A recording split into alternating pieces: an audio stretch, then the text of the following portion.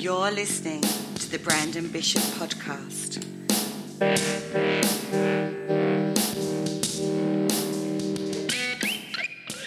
Thank you for sticking around. Like I said, once again, sorry for the huge inconvenience of making you go from part 1 to part 2. I know it's rough, you've got things to do, and it's entirely my fault, and I sincerely apologize. But on with the show, episode 2, part 2. Here's Vinnie from one of my favorite bands ever, Sponge. Vinnie, how you doing, sir? I'm doing good, Brandon. How you been? Good, man. Hey, we came up in a lot of the same circles, but we rarely crossed paths. I'll say back in the day. Yeah, man. You know, it's funny because Detroit's typically such a close knit scene. You know, I know that we must have done shows together or crossed paths somewhere along the the east side, the west side for sure. I think it had a lot to do with the fact that I was actually a fan of Loud House. And I don't think I wanted you to know that. Because you know how, us musician types are. It's like, I really like those guys, but I can't let them know that. So it's, I'll hang out in the back of the bar. That's funny, man. Yeah, I mean, Detroit's a funny place in regards to that at times, That I don't know if sometimes people feel they struggle with some other band's successes, that kind of thing. But I was so young and dumb back then that I didn't even realize I was doing that. But yeah, let's talk about those early days. Loud House was quite popular in Detroit. You guys had a good following, a good scene. You played all the top clubs. Yep. How did that band come together? And basically, what was the scene like when you guys were jamming, hitting the scene with that band? Well, I was on the road with another group out of Milwaukee for a couple of years and getting really just tired of,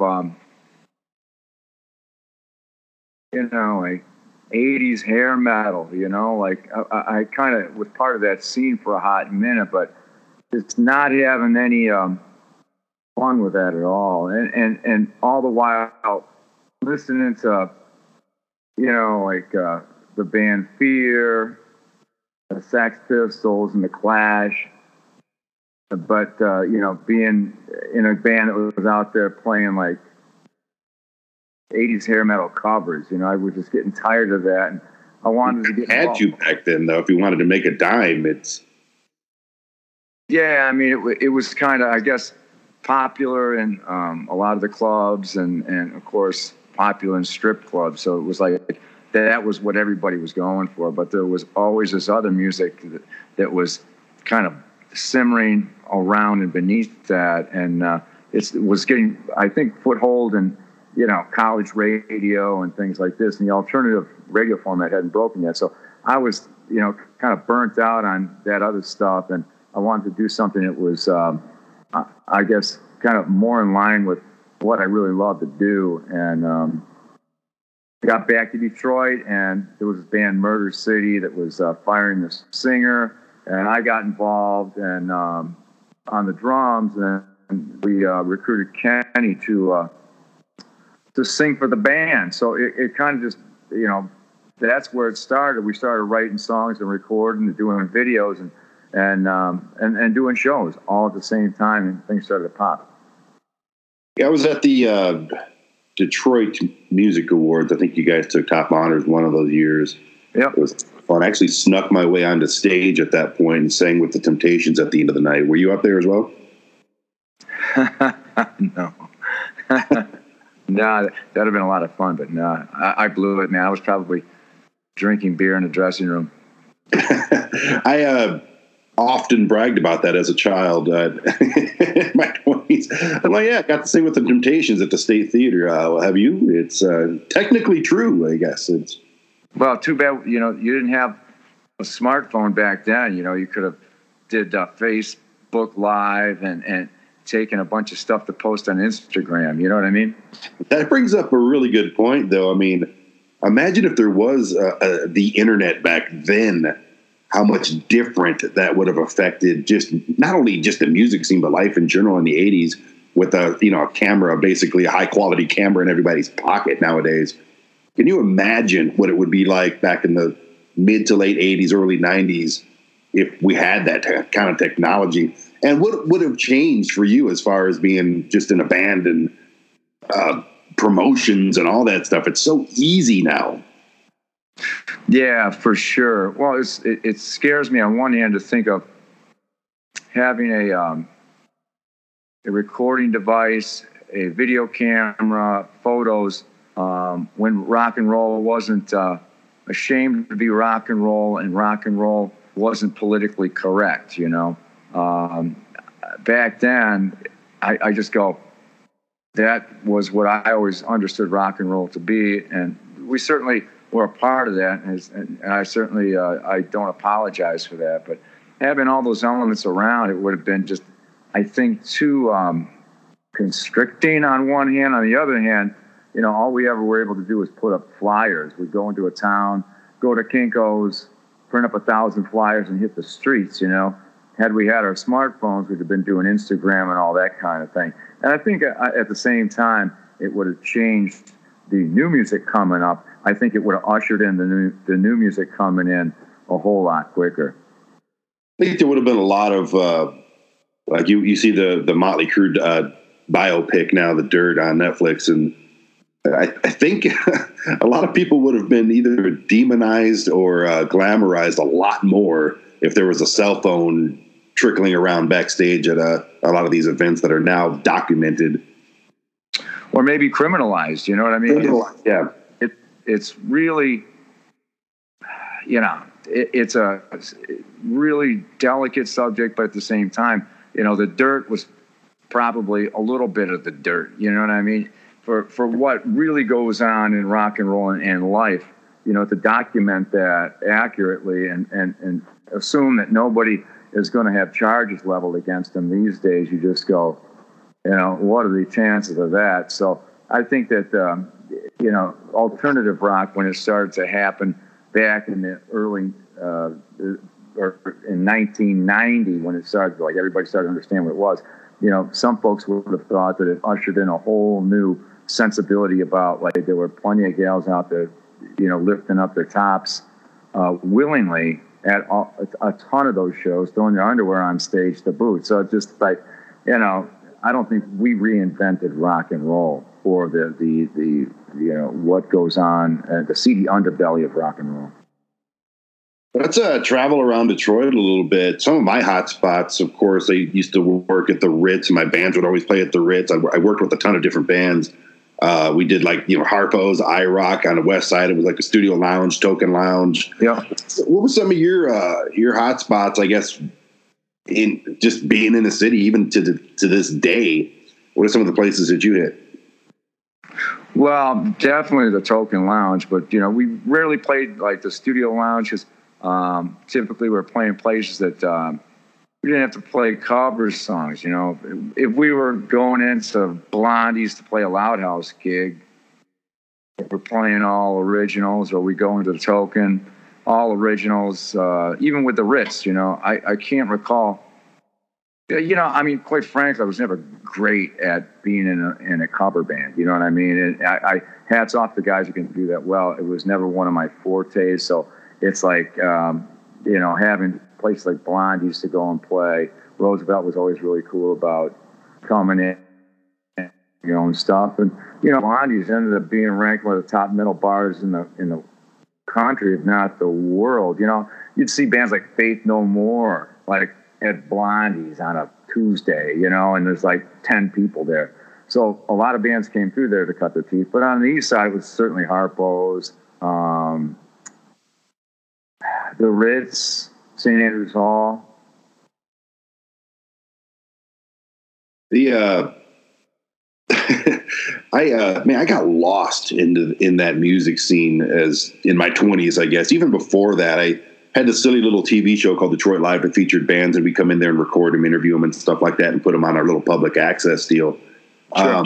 I never got a chance to get you guys, but I wanted to. You're on the list. there was bands like Killing Floor that we were doing, and Children of the Revolution, Heaven's Wish, Trash Brats, who I was a big fans of. What were some of the bands that you guys hung out with back in the day, or at least followed a little bit, caught their shows? Man, back in the day, we were fully immersed in that Ritz scene, doing our shows. And, I remember doing shows like Dad and the Boys. And, we're at the hall. We'd see the Almighty Lumberjacks of Death, or, that kind of thing, But, again, just being so immersed in, we rehearsed right behind the Ritz, and we'd roll in and open up for any band that was coming through town. That was our thing, And of course, we always would try to ride on the coattails of the big Detroit bands. Like I remember opening up for Strut when we were in Loud House or something like that. You know what I mean? And Strut was kind of like the big bar band, but everything was changing in music, so a lot of those bands kind of began to fall by the wayside, and it ushered in a whole new thing for the newer bands. I remember the Ritz in Roseville. That was kind of my hot spot. Just walking around the big loop, if you know what I'm talking about.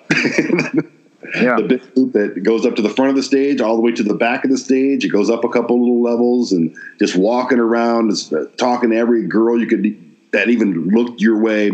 It was a great time. I mean, I was in my early 20s. It was a fabulous time, and I was there the day the place closed down. I was really bummed about it, and it was just a really good time. Sponge, that's the place I've heard about Sponge. There was like this rectangle pennant type flyer. Do you remember those? Not rectangle, a pyramid, like a triangle flyer. It had Sponge on it, and I'm like, these guys got amazing flyers. Who the hell is this?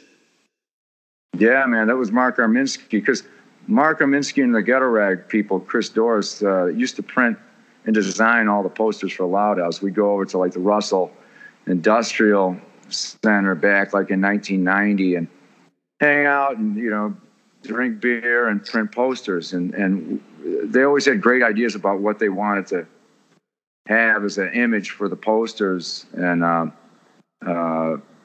Arminsky would lay them out and Chris Doris would print them. And man, it seemed like real natural to have the fellas do the Sponge stuff as well. It was always cool, But yeah, I remember those days at the Ritz, man. But it's funny when you think of bands like we used to go see Seduce a lot. You know what I mean? Years before Sponge, Seduce was always drawing a great crowd, playing their own music. Although they came from kind of a cover band world, and not we got to mention Halloween too.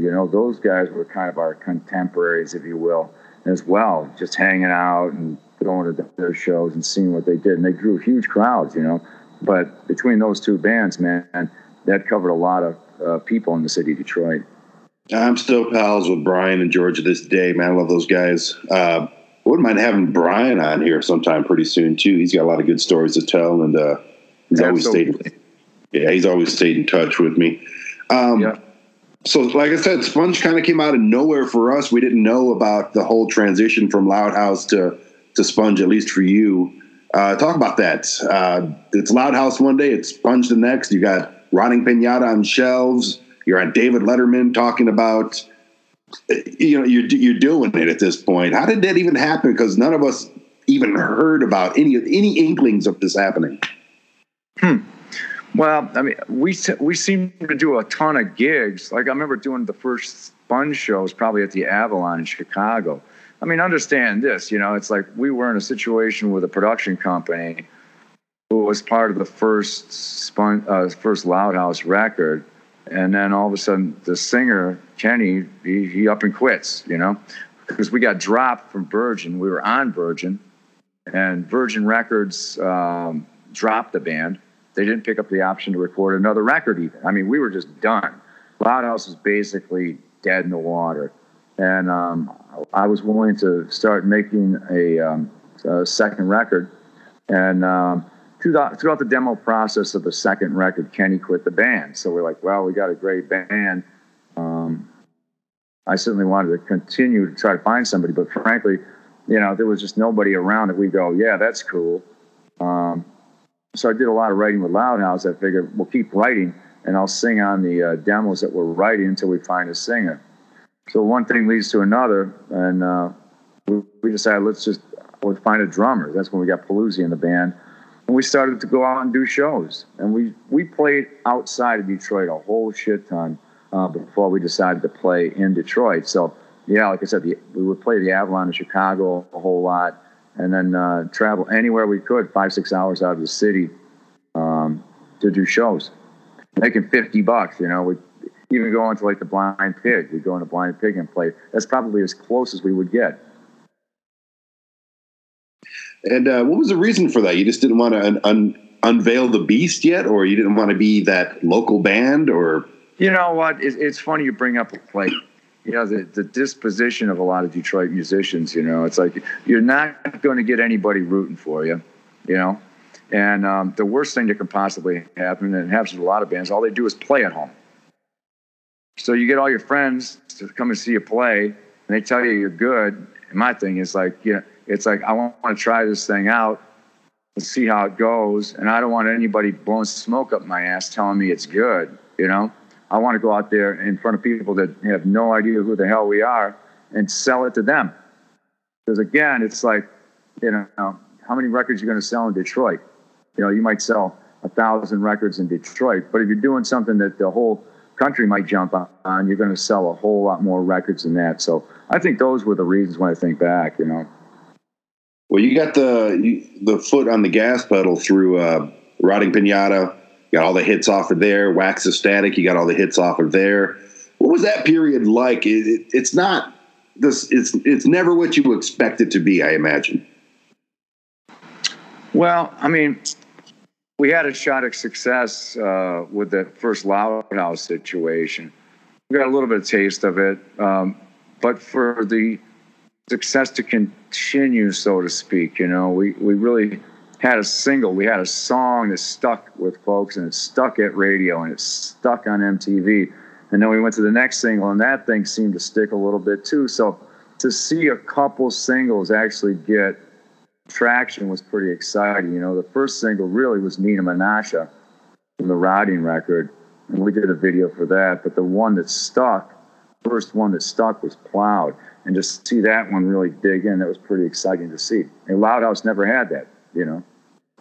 Well, that song Plowed, man, that was just everywhere to the point. I mean, maybe it's just because I was in Detroit, and Detroit was like, we have a band finally. They're not from Seattle, they're from right here in Detroit, and I think we're all so incredibly like goosebump proud of it that that it was just coded. And of course that's where I lived, but I know it was pretty thick around the country as well. And then when Molly came out afterwards, it was really the same thing. It was just sponge. And then we got to Wax of Static, and then the theme title song, and then just my favorite song off of their Drag Queens of Memphis. Was just two fantastic albums. And did it ever slow down during that period for you? Not at all.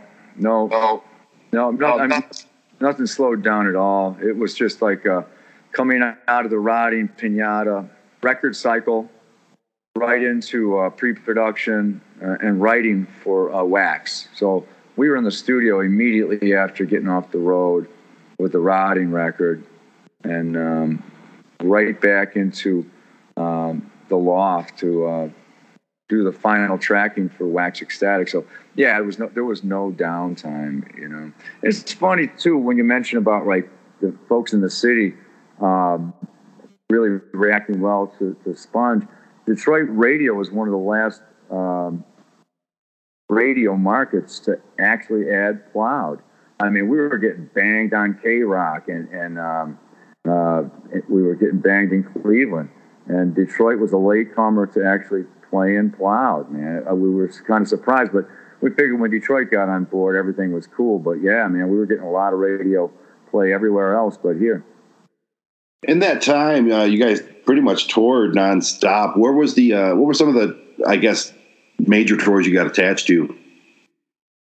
I think, you know, when I look back at doing Lollapalooza in 1996 with Soundgarden and Metallica, we were on the second stage with the Melvins and a band called the Cows, and just a ton of great bands. Of course, they would rotate different headliners. You would have Soundgarden, Metallica, swapping out headliner spots from what I recall, but they would bring in Rage Against the Machine for a couple dates. They'd bring in the Ramones for a couple dates. They'd bring in Devo for a couple dates.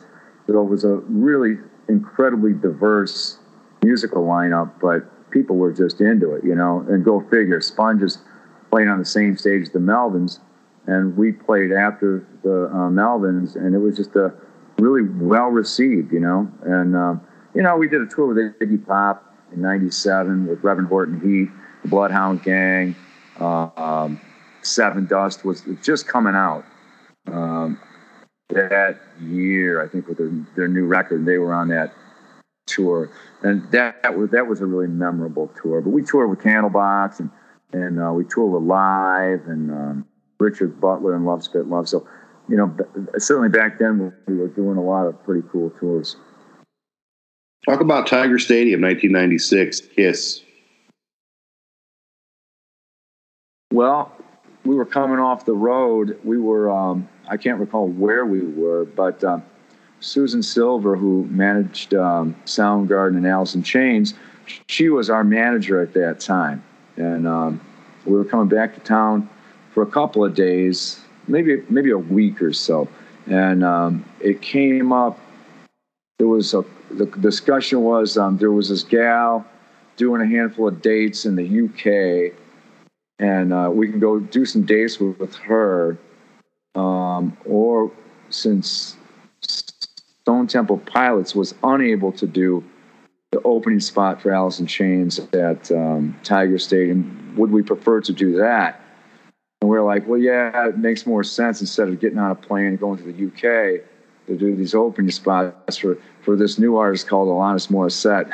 We're just like, let's go hang out with our buddies and play a hometown landmark. So that was the decision there. I actually opened up for you at that on that night. But I actually opened up for you that night. I was in the parking lot at a bar across the street. and all the crowd, of course, was heading towards the stadium, but of course they'd stop and look at us for a little bit. So I got to jam in the parking lot. So again, technically, I thought that was you. Yeah, that was me. I was playing a conga and screaming into a mic, and technically doing cover tunes, of course. And technically, I opened up for you and Alice in Chains and Kiss, and I'm not going to change that story for anybody. Just like the Temptations. There you go. There you go, man. Add it to your resume. Another thing on my resume, this isn't about me, but I formed another band in Korea called One Eyed Buffalo. And how that ties to you is I picked up the New Pop Sunday album at a PX, is what they call a military store, over there in Korea. I said, oh, cool, Spunk's got a new album. Awesome, picked it up. And honestly, that's one of my favorite albums that you guys have ever released. Two of the songs on there are two of my favorite songs, period. Radio Prayer Line and 1,000 Times. I know they're simple, straightforward rock songs, but catchy as hell, man. So tell me about that album. Yeah, the New Pop record, we spent a long time making that album. Wax Ecstatic was not the big seller that Columbia had hoped for. And upon making the decision to make the third Sponge record, which we had the commitment, they wanted us to use an A&R guy, which was John Kolodner. And they wanted us to bring in outside writers, which was really a strange concept for us. We were like, well, we do this because we like to write. But the vote in the band at the time was we wouldn't bring in outside writers, and that caused a conflict with the label. And then the label was like, well, and we started making the record, and the label was like, well, if you guys don't want to bring in outside writers, we're not interested in pursuing this. You can take the record someplace else. So we found a label called Beyond, which was Alan Kovac's label. And Alan Kovac, he was managing Blondie and Motley Crue. He wanted to release the record. So we spent some more time finishing the record. We spent a long time on that record. And then we released it. However, the first single, Live Here Without You, on that record, which was really poppy for 1999, rock radio was full of, aggro rock sounding stuff. And it was really programmed more by consultants. And we had a single that was just way too light for the radio climate at the time. So that single never got traction, or much traction at all. As much as, we applaud the efforts of the label to work a single like that at the time.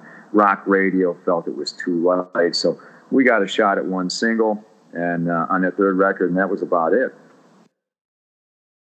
It was just one of those things where I was still in my cassette days, I think, at that point.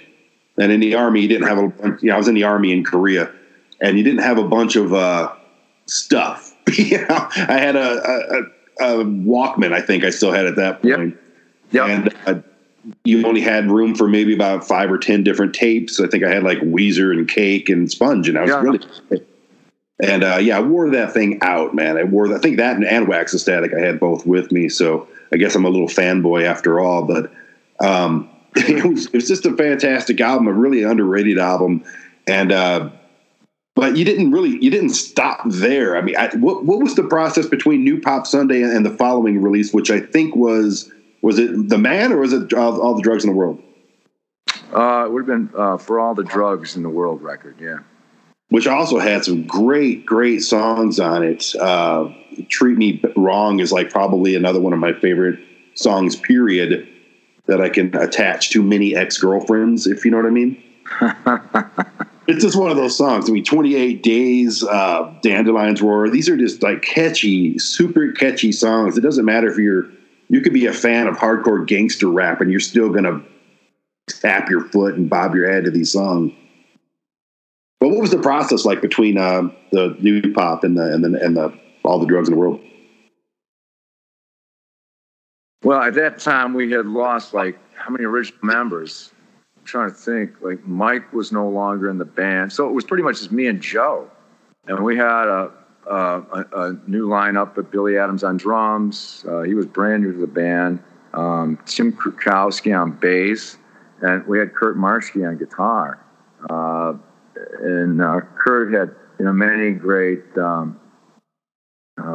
in Detroit, but he's probably best known for the Deadstring Brothers, which I think he was on Bloodshot Records. But anyway, we had that lineup, and of course, going into the studio and just kind of like the old days, recording on our own dime. We found a label, Idol Records, an indie label out of Dallas, Texas, to release the record. And we just kept continued doing dates. There wasn't a whole lot of downtime between the release of New Pop and Mike Flagell leaving the band, and of course his brother Tim had Mike Cross, I guess I should say, and Tim Cross left the band. There wasn't a whole lot of downtime between those guys leaving, and Joe and I just firing the band back up and starting to do shows and thinking about a new record. And that led into the Drugs record. It just seemed like, since there was such a personnel change, and it just seemed like a big change. It almost seemed like years between those albums, but I guess it really wasn't. The Drugs record came out in 2003, So, I mean, it was a pretty quick turnaround to get a record out, but all the while doing shows, and we continued to write.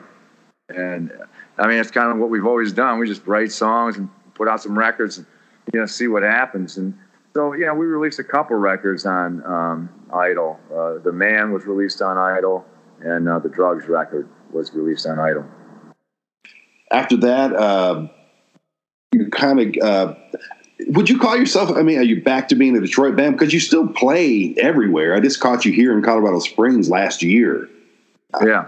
So you're still touring all over the place. You released Stop the Bleeding, which is that under Idol Records as well, or is that just a self-released album?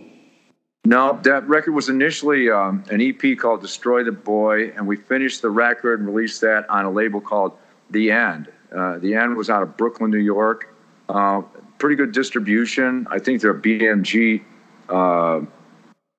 label, But I mean, they just got tons of music, tons of bands, old punk bands, all kinds of stuff that they release. And we thought we'd give that a go. But, you know, after the 2 Idol records that we did, we knocked out Galore. Oh, yeah, I forgot about that one. My bad. Yeah, we did that one. And then, the Stop the Bleeding record.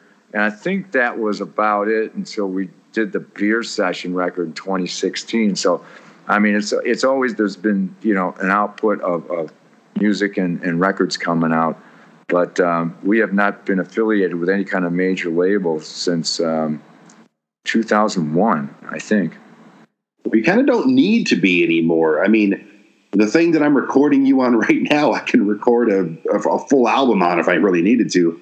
And it's literally built into a laptop. It's craziness when you think about going back to 2-inch tape and all the, I don't even think it was digital when I first did my first album myself. So right.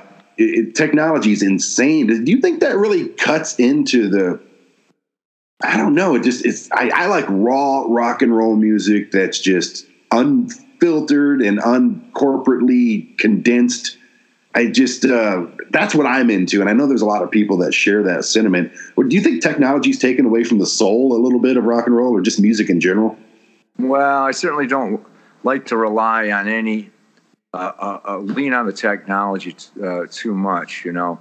I think that there's always a great blend of the technology and the soul of music, you know, and certainly taking advantage of programming and whether it's been like Al Jorgensen or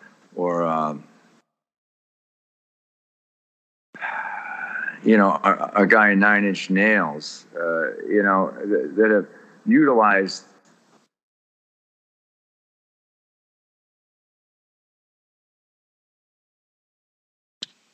Yep, you there?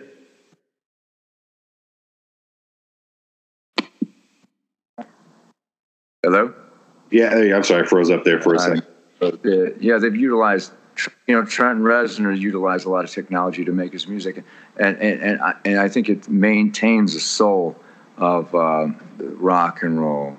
You know, I agree. I love certainly raw music. I don't think you need to be a trained musician to play music. I know what Frank Zappa said about punk rock music or punk rockers. It's like letting the help play instruments, but I just go, you don't need to be a Harvard grad to, you know, make rock and roll music or any kind of music worthwhile. I just think it's too easy now. Does that make sense? It feels too easy in the push button entitlement age of society. It's anybody can download beats right now and mumble over a song, and guess what? They can make $1 million if a record label pushes them correctly. And they can be a YouTube sensation and do the same thing. You know what I mean? And hopefully it's a good thing. But yeah, it's gotten away from me as to, you know, I can't necessarily be a judge of what's good today.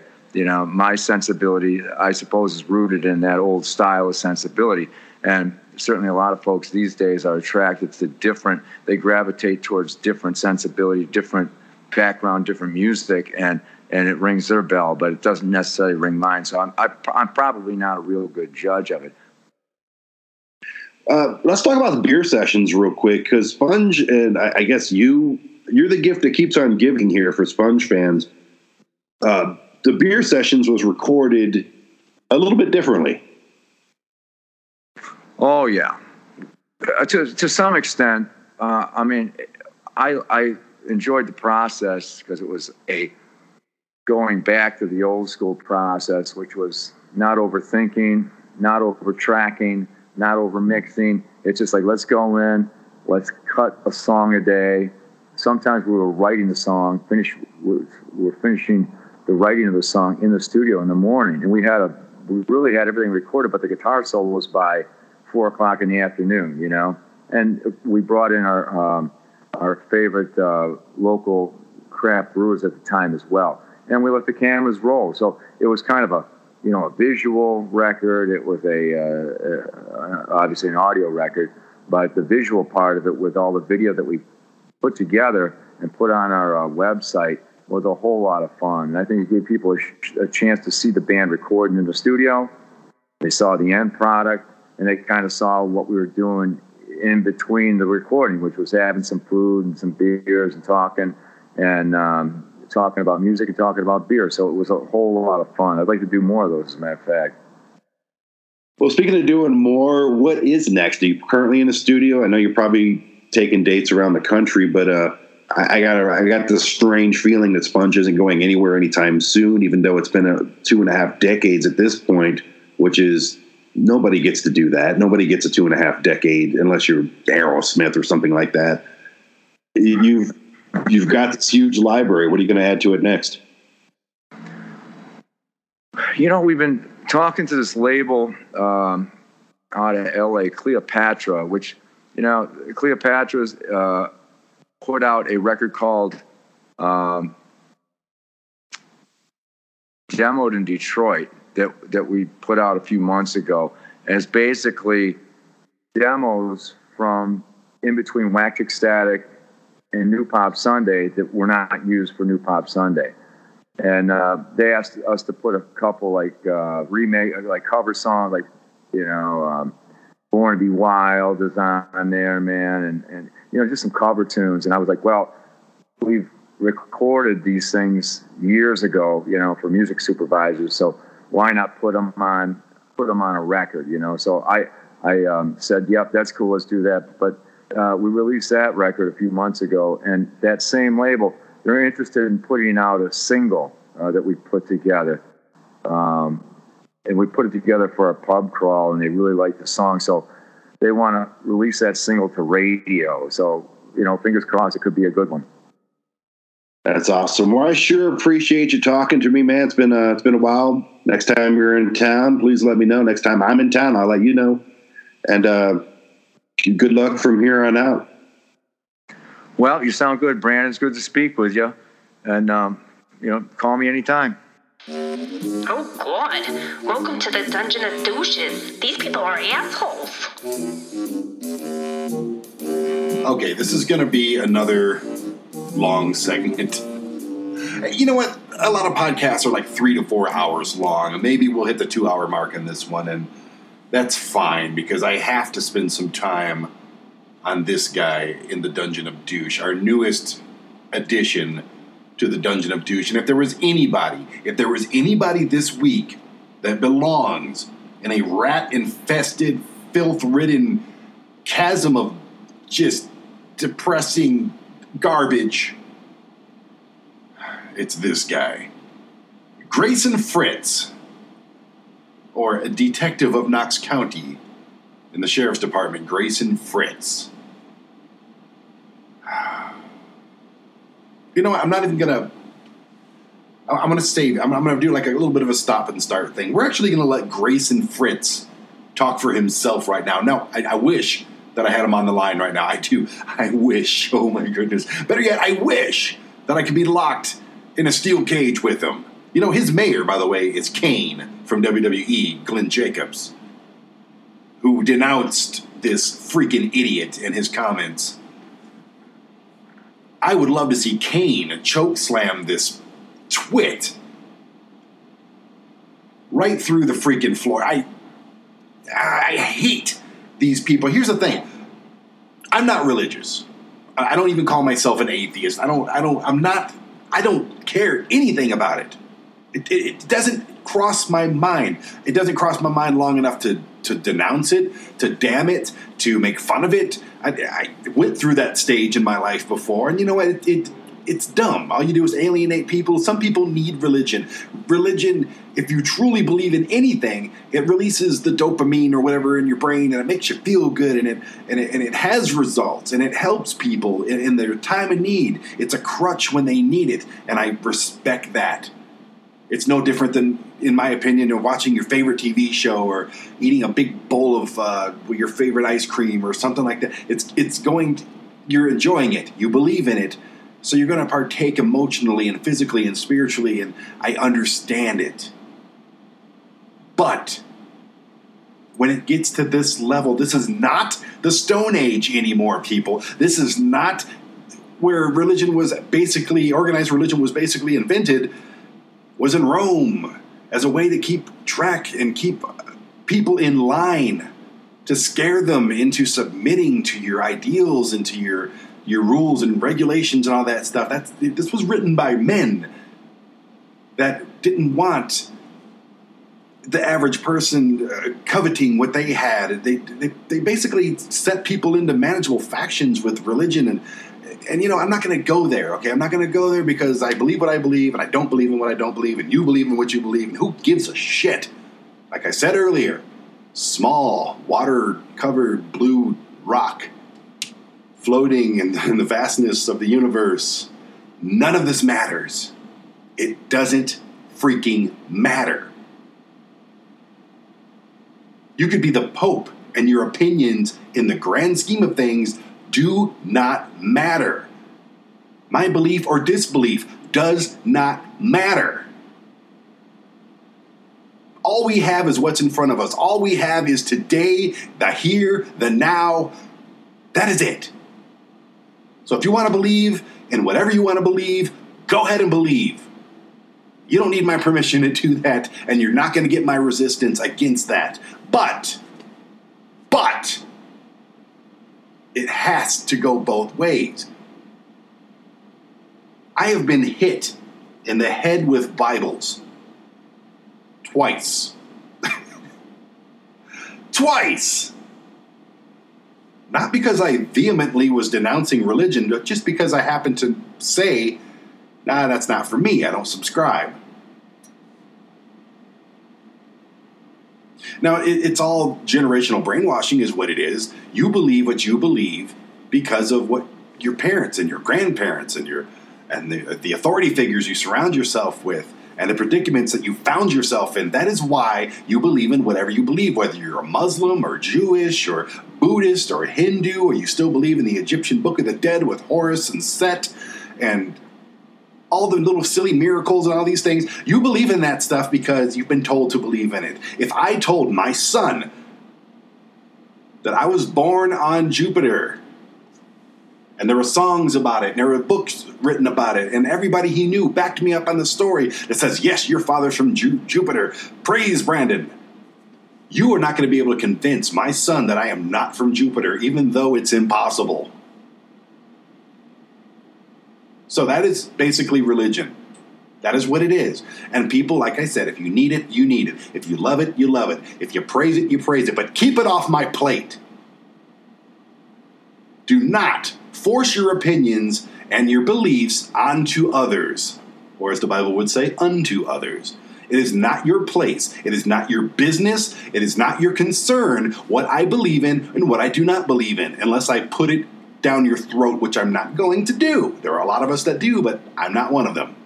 You may think I'm doing that right now, but I'm really not. So Grayson Fritts, Knox County Sheriff, somebody voted this asshole into an office. We got one of those here in Colorado Springs, actually. Gordon Klingerschmidt. He's basically this guy.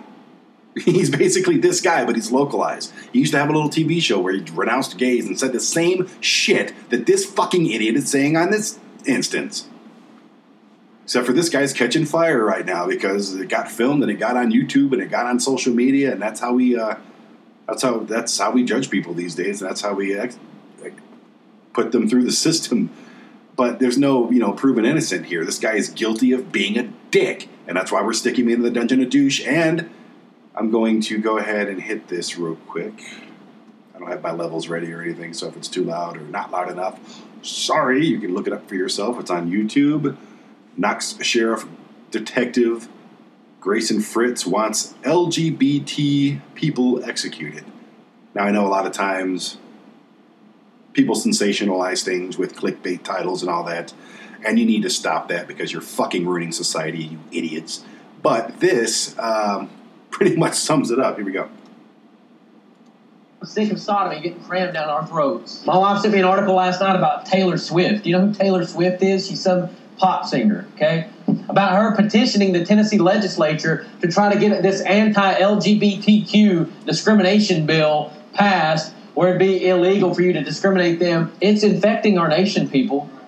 Culture's God, you can hear the people in the background. He's saying this on a podium before the words "All Scripture Baptist Church." So obviously it's in a church somewhere in Tennessee, and he's got people there listening to them, and they're all, "Amen, sure is. Yeah, I'll believe whatever you say because I can't think for myself, and I can't think of anything that doesn't agree with my Christian upbringing." But they're the Bible is not outdated. Okay. Well, stop again.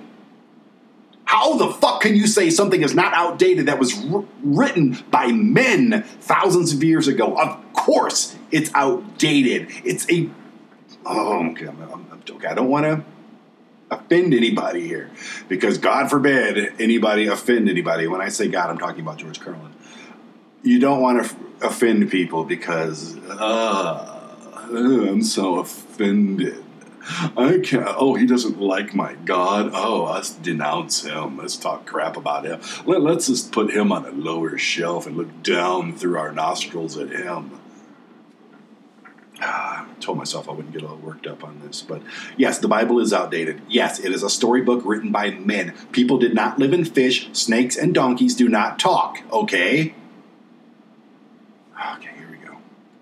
Government, the police, or what have you, should enforce Leviticus 20:13. That is the purpose of this sermon, is to show you that. Those were the laws that civil government would enforce, just like we have. First of all, Leviticus does not say anything about homosexuality. All it says is, man shall not lay with another man. If that's the case, then army barracks are against religion. If you want to take this word for word, because what Christians do, hardcore Christians like this fundamentalist radical asshole, they take the Bible and they use the parts of the Bible that best suit them. Most Christians do that. Oh, I can't eat shellfish on a certain day. Well, that's just for that time. That's just for other people. That doesn't pertain to me. So I can go off and eat lobster or whatever the hell they're talking about. Anyway, let me get back to this. Now, murder, rape, kidnapping, adultery, they were punishable by death. You get Christians that say, well, I think homosexuality is a sin, but I don't think it should be punished, by the government. Well, guess what? You're so hardcore. It's a sin, really? It is a sin, and it was punished by civil government. Right. You understand that? Oh, yeah, right. They shall surely be put to death. Oh, here he goes. You see, when he said, you surely be put to death, he points at the crowd like he's some freaking dictator on a... That's what they do. This is show business. You guys know that, right? These kind of like sermons and these kind of like church things, whatever you call them, they are show business. That's why the buildings look like they do. That's why there's art on the walls everywhere. That's why there's a stage, a lot of times with lighting and a PA system and music and all that stuff. This is show business. That is what you're paying for with your eternal loyalty or whatever. Okay. Just kind of driving it home that the death penalty for someone being a homosexual. Christ redeemed us from the law. Bestiality is good. Maybe bestiality is good. You are saying the same thing when you say that Leviticus 20:13 should just be abolished. Just because you want it to. Because you like watching Queer Eye for the Straight Guy. Because you like watching all the Disney movies. Because you like watching all of these freaks on TV. You understand me? And you want to try to go soft on the homos, right? So you're like, oh, I disagree with that. Then you disagree with the rest of the chapter. How can you cherry pick one verse, Christian, and say that I don't agree with that verse just because it's not popular? That is exactly... I'm going to agree with this idiot at this point. That is exactly what the hell I just said. That is exactly what I just said. They cherry pick what they want to follow, and then they ignore the rest. They cherry pick, and then they ignore. Whatever suits you the best is what you decide to follow in religion. So this guy is absolutely, you know what?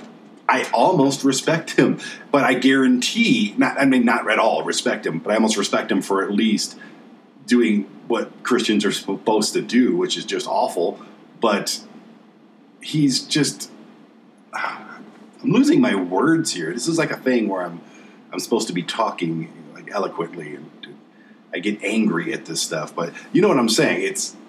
People cherry pick. If they don't want to do this, then they're not going to do that. If they want to do this, then they're going to do it, and then they'll work it into the Bible somehow. And like I said, Leviticus says nothing about gays. Says that they're worthy of death. The Bible says that the government, somebody stands up, oh, I'm LGBTQ. Here's how it should work. It shouldn't work where we go out and we enforce the laws, because the Bible says the powers that be are ordained of God, and God has instilled the power of civil government to send the police in 2019 out to these LGBT freaks and arrest them and have a trial for them, and if they are convicted, then they are to be put to death. You understand that? It is a capital crime that should be carried out by our government. All right, that's enough. That's enough. I can't do it. I'm moving the microphone away from the... So this guy wants people to be put to death for being homosexual. They want...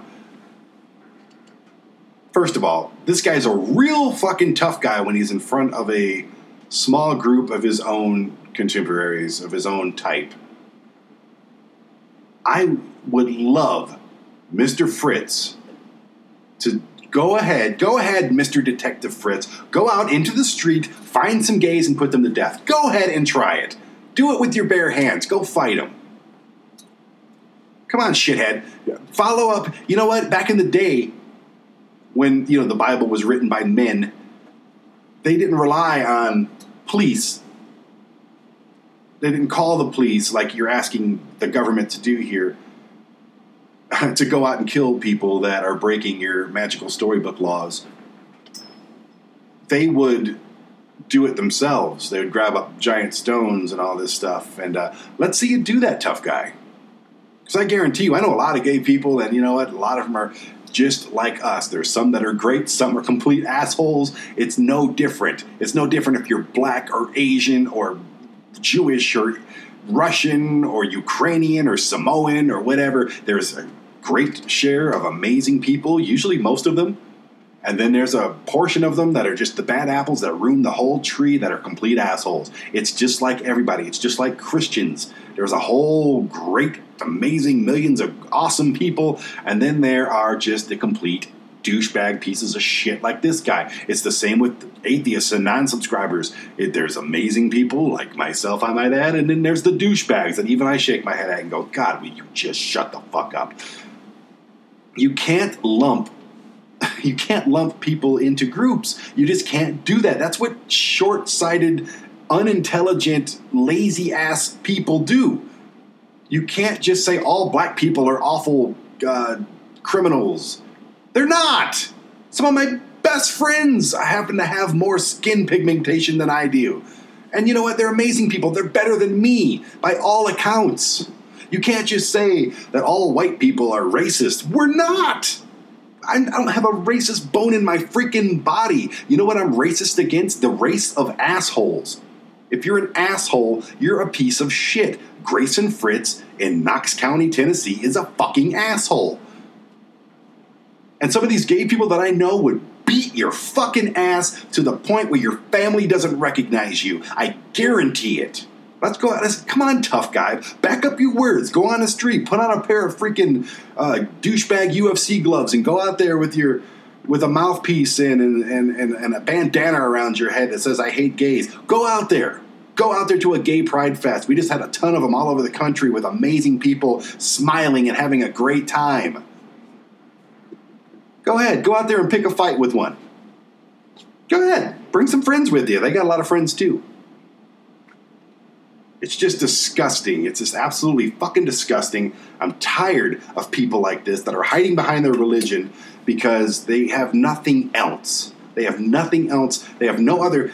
Who are you going to talk to if you're not talking in front of a church? I mean, granted, somebody voted you in as the detective of Knox County, so you do have people that work for you. You do have, the police department, whatever, but are you going to be able to talk to them like this, Mr. Tough Guy? They're all going to look at you and just dismiss you. Just like Glenn Jacobs Kane, the mayor of Knox County. He dismissed your comments, and thankfully he did. You're just a badass when you're around your friends. It's like that gang member douchebag mentality. When you're around your buddies, you're a tough guy, aren't you? Well, you're not. You're an out-of-shape, middle-aged, ugly, badly dressed pussy of a man. I want to beat your ass. Put down the badge. I will fly. I got plenty of business to take care of in Tennessee as it is. I got the Wrestling with Ghost guys out there. The Asai Paranormal channel is kind of based out there. I've got all kinds of people out there that I can go see and have a good time with. And I would love, there's a big Parthenon right in the middle of Nashville with a huge park, Grayson. Meet me out there. I'll give you any date, any time that you're ready. I'll let you prepare. You can surround the whole damn place with your friends and family, fellow cops, whatever you want to do. All I ask is for 10 minutes with your big, dumb, stupid, brainwashed, fuckhead ass, and I'll destroy you. I will destroy you on behalf of anybody who's sensible, anybody who's compassionate, anybody who's gay, anybody who's just not like you. And that's what it is. That's what it's all about, isn't it? These people are not like you. Aw. And you know what the funny thing is? Just like Ted Haggard here in Colorado Springs with the New Life Church thing, just like Ted Haggard would denounce being gay and was against gay marriage and publicly against it and all this stuff, just to find out he was having homosexual encounters with his massage therapist or something like that, and doing meth on top of all of it, I almost guarantee it. Remember, I'm saying these words right now because I doubt this idiot, Grayson Fritts, would ever in a million years agree to meet me in an open field, or anybody for that matter, and be a man and defend your words with actions. I guarantee that's not going to happen because you're a big floppy pussy. But remember these words. Grayson Fritts is a homosexual. And there's nothing wrong with that, Grayson. You enjoy it. I mean, seriously. There's got to be a reason you're acting like this. And history says that usually people that act like this are secretly closet homosexuals. And when you do come out and it is known that you are a closet homosexual, and when we all find out, we're not going to laugh at you. You know what we're going to do? We're going to accept you. And we hope you embrace the culture, and we hope that you come out and apologize for everything that you said. That is your absolute only course of redemption at this point. But in the meantime, until you agree, Grayson Fritts, to put down your badge and put away your gun, put up your fists and meet me in a big open park outside the Parthenon in Nashville, Tennessee, I'll even go to your fucking place. I'll go to wherever this church is. I'm sure there's a little park around there somewhere. Whatever you want to do, buddy. You tell me.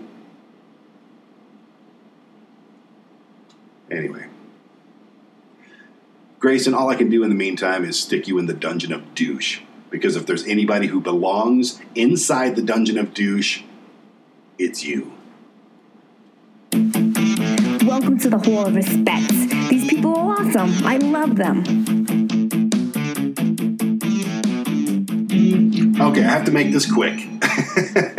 On the flip side of Grayson Fritts and the Dungeon of Douche, which I had to spend extra time because I love ranting about stupid people. I love calling out stupid people. I like pointing out stupid people. I literally called out stupid people. I will fly to Nashville on a drop of a pin if he ever heard this and agreed to meet me anywhere. Anywhere. I will be there. Grayson. Anyway, on the flip side of that, it's the Hall of Respect. And today, I'm going to get political on your ass. Yes, I am.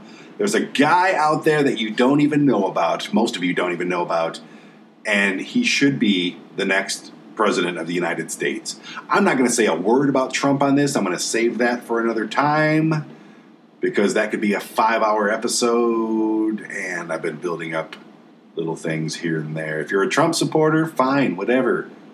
That's your thing. It's basically Trump Pence bumper sticker on your car just tells me not to drive near you because you're obviously brain dead or something. Anyway, I get it, though. Hillary was a piece of shit, too. Maybe you didn't like Barack Obama because he was black or something. That's your stupidity, and enjoy it. But I'm not going to say anything about Trump, anything further. Andrew Yang. Yeah, the Asian guy that's running for president in 2020. I am slowly, deeply falling in love with this guy. He has been given award after award from presidents and world leaders for just being an awesome guy with different charities and pushing entrepreneurs, and he's a philanthropist that just doesn't stop. But that's only part of it. If you really look into, and I'm not going to go into detail because we've really got to wrap this thing up. I'm not going to go into crystal detail about his stance on a different political issues and his economy stance and all this stuff. It's absolutely right up the alley that I thought I created. You can go on YouTube right now, go to the ASY TV page on YouTube, and look up The Angry Show, which is a show that used to be on ASY TV until I took it down because it was way too opinionated. And now I'm doing a podcast, which is equally as opinionated. And look up The Brandon Plan. In that video, you'll hear me say that I think every American in the United States, every citizen, should get a monthly, I think I may even have said financial assistance or allowance of $1,000. And then I said everybody under 18, you should get $350 per child that you have, that you're a guardian for. So if you're a mom, a single mom, you get $1,000. If you're a single dad, you get $1,000. If you're a mom and dad together, then you each get $1,000. And then you get, like I said, $350 per each kid. So if you got 10 kids, then you make bank every month. But everyone at that point is taken care of. They have housing, they have food. I mean, granted, there's going to be a small population that goes out there and spends it on drugs and alcohol and shitty food and all that stuff. It's going to happen. It's happening right now. People are out there selling their food stamps to other people. It's always going to be clouded in some kind of disruptive criminal element. Of course it's going to happen. But at the same time, you're going to take care of people, which is the number one responsibility for government, in my opinion. Isn't it? Seemingly, that would be the number one responsibility of government. Anyway, so each American gets $1,000 a month. That is his plan now. He's calling it a universal basic income for every American over the age of 18. No strings attached, paid by a new tax of the companies benefiting most from automation. I'm not exactly sure what that means, but I got to look it up. This is just the beginning. It goes into a bunch of political stuff, but listen to this guy's stuff, man. Just listen to what he's got to say. Don't be biased because, oh no, he's Asian. You know, Asians are some of the smartest people on earth. Maybe you should, that's a positive. But I know there's this racist demographic here in the country that they showed their heads during the Obama. Then they even got brighter and happy with Trump. And, you know, they're going to look at Andrew Yang and be like, no. He's offering everybody $1,000 a month, and they're still going to say, no, that's not American. That's not, how are we going to pay for that? Do you realize we're spending $750 billion a year on military? That's more than the next 10 militaries combined, to include Russia, to include China. Our military expenditures alone could pay for this if you just took a small slither of it. And here's my plan. Get rid of the income tax. And you're like, oh, that's even going to put us in a deeper hole. No, let me explain. Get rid of the income tax. Do a across-the-board 17% consumption tax. Everything you buy, whether it's a car, a burrito, some flowers, a lamp, anything, has a 17% a consumption tax attached to it. If you do that, you pay for everything. Our paychecks are no longer touched by the government. We don't have to do income tax day anymore. It's just so many amazing ways to improve this country and pay for it. And we're just not doing it. We're not thinking. Nobody is opening their mouth and standing up and saying, hey, this is what needs to be done. This is how to do it. Open your fucking ears. Open your fucking mind. Shut your mouth for once and listen. Nobody's saying that. Even Andrew Yang isn't saying exactly that, which he needs to. But at least he's throwing these ideas out there that make sense. And if you can't convince stupid people of intelligent ideas. You cannot explain things to stupid people that are set in their ways. You can't do it. I've tried, and I'm done trying. There's different ways to do it. You can't just convince. You have to just do things. Andrew Yang's out there doing things. He's always been someone who's doing things. He's helped thousands of businesses. He's helped thousands of people in his time. And now he's running for president. And all I'm going to ask you is to, again, I'm going to say this nicely, just shut up. That's not nice, I know. But just stop talking. Get out of your own head. Put away your biases. Put away your previous thoughts. Read about him. Watch videos about him. Follow him a little bit. You'll fall in love with the guy. He's amazing. He's not an embarrassment by any means to the country. He's smart, and he's got amazing ideas that will help you. Yes, you. Stop killing yourself. Stop standing in the way of your own progress. Let people like this into the system. Check out Andrew Yang, and hopefully you'll vote for him in 2020. So, all I can do at this point is say welcome to the Hall of Respect, Andrew Yang. I will be most likely voting for you. I'd probably still vote for Bernie, but he's really old at this point. And don't forget, he's only a couple years older than Trump, so maybe you should think about that when you go to the poll. And Bernie's in better shape than the Donald. But Andrew Yang, welcome to the Hall of Respect. Now it's time for the happy ending.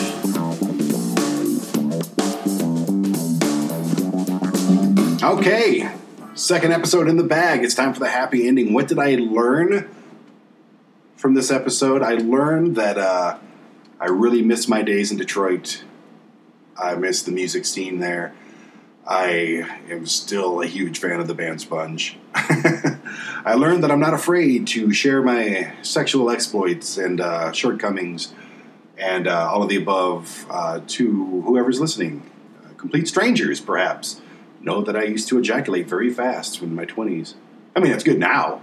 Everything's fine now, I promise.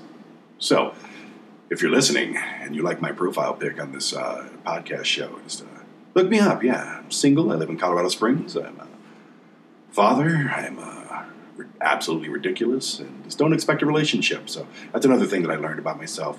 I learned that parents are stupid when they get drunk and go to Little League games. I learned that Christian preachers should not be elected officials anywhere.